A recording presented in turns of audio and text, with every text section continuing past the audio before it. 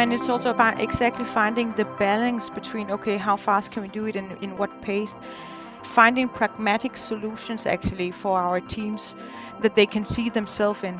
I think that a lot of conflicts is that, okay, if we want to go in this direction and this is the vision, the organization can't really see themselves in that direction because we are so restrained by the processes and the setup that we have now and the technologies and the systems. So it's difficult to see the vision when you are in the pile of it.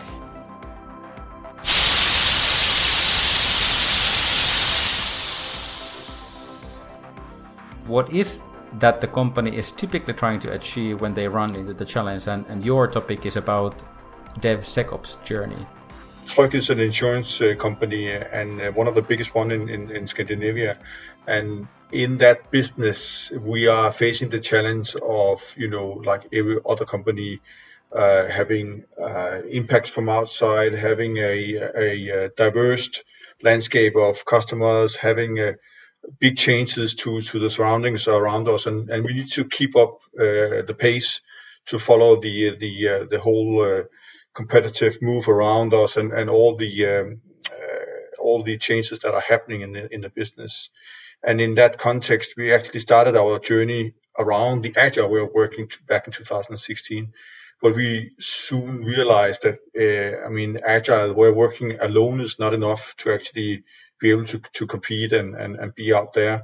We need to be better at integrating across the organization, and therefore, of course, we have spoken about or talked about having more DevOps, having more DevSecOps, which is the last thing we've added to this, which is, making sure that we talk across the silos and we create teams that actually are knowledgeable and capable of doing everything from getting the great business idea to doing the development to securing the security and compliance around it, and actually in the end also make sure that it's taken care of in operations. So that's the basic reasons for us to go into this journey.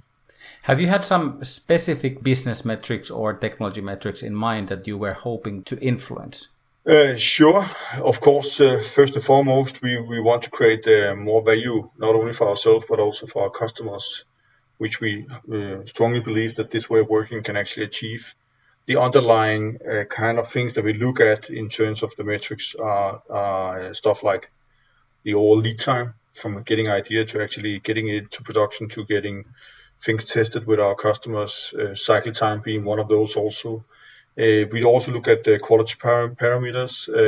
We look at defect leakage as some of the measurements that we are looking at here. I think there's an array of different metrics below the overarching kind of goal of creating value for our customers that are part of this. Yeah, and basically in regards to at least building quality and making sure that we have the quality in our deliverables, yeah, we are just in the beginning of starting that and are trying to look in, okay, can we figure out some metrics and use some different kind of tools for example, quality of code and test coverage. So that is where we are beginning right now to look into and get that overview. What kind of end state do you have in your mind?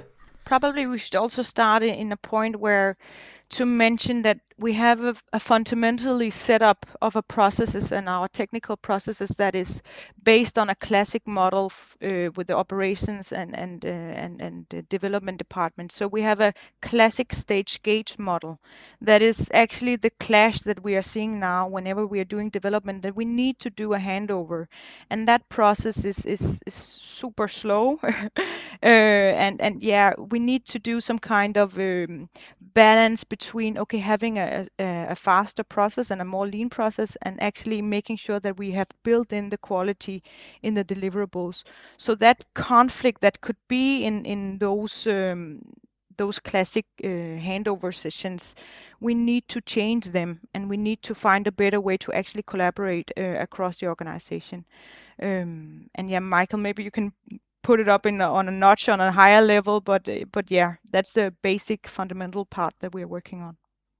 Yeah, and of course, there's no such thing as an end goal or end stage. There's no nirvana in this journey. I think for me and for our organization, it's also the journey going there that is important. and all the things that we can actually achieve on the way.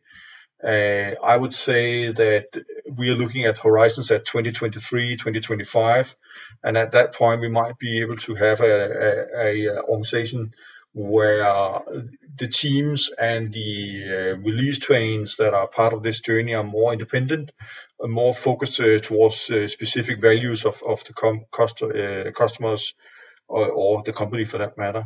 And that would be the first step in this long journey.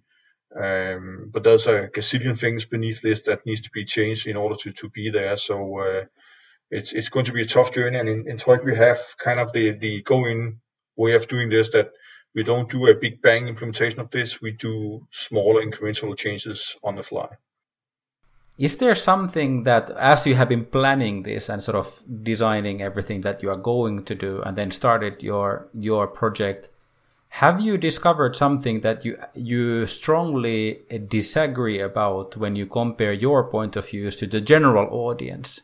So is there something that you have come across where you think, well, most people think that way, but that's like we think the other way? For me, I think I have had a lot of discussions with the different agile forums and people around in the community here in Denmark, actually also on a Nordic level. Most of the time, it's kind of like a black and white situation where we have been put into either you are fully agile, you're fully DevSecOps, and we do it like this, or you are not at all, where the reality is something else. And I think that's the reality that we are working with. And it's not like I'm really pro all of these things, but we need to look at the culture, at the people, and the organization around us in order to move us in that direction. And we can't do that too fast, because then we forget about the whole change management effort that is part of this. And that's where I see the biggest kind of, or at least the toughest discussions I have with agile gurus and so on the speed of how we do things. Yeah, and it's also about exactly finding the balance between, okay, how fast can we do it and in what pace? Finding pragmatic solutions actually for our teams that they can see themselves in. I think that a lot of conflicts is that, okay, if we want to go in this direction and this is the vision, the organization can't really see themselves, sometimes at least, in that direction, because we are so restrained by the processes and the setup that we have now and the technologies and the systems. So it's difficult to see the vision when you are in the pile of it. And Tryg is a very people-oriented company and culture, which means that we don't, just replace 100 people and then put in another 100 and then we have done a big change and so on. That's not going to happen. We do it in the pace that the people can actually follow. We have not talked about what is it that you're actually going to say, but is there anything that you would like to say about the contents of the speech, like top 3 points you're going to address in your speech, or anything else you would want to tell your audience that they could immediately take away from this conversation and start applying already today?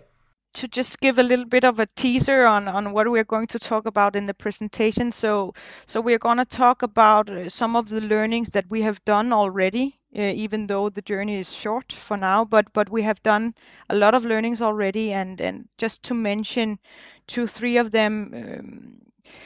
This initiative started bottom up, and that gave us a lot of learnings that we are still challenged with and still trying to figure out how to actually work on. So that's one thing. And then having pilots, how do we actually do that in our organization, and how does that work, and to what degree can we actually push the governance and the setup? So that's another learning that we are gonna present more and talk about. And then on the third part, as we discussed, was, okay, when implementing this and trying to mature the organization, how are we actually doing that, and what are the methods that we are using for optimizing and maturing the teams that we have. So that is some of the 3 pointers that you can look forward to.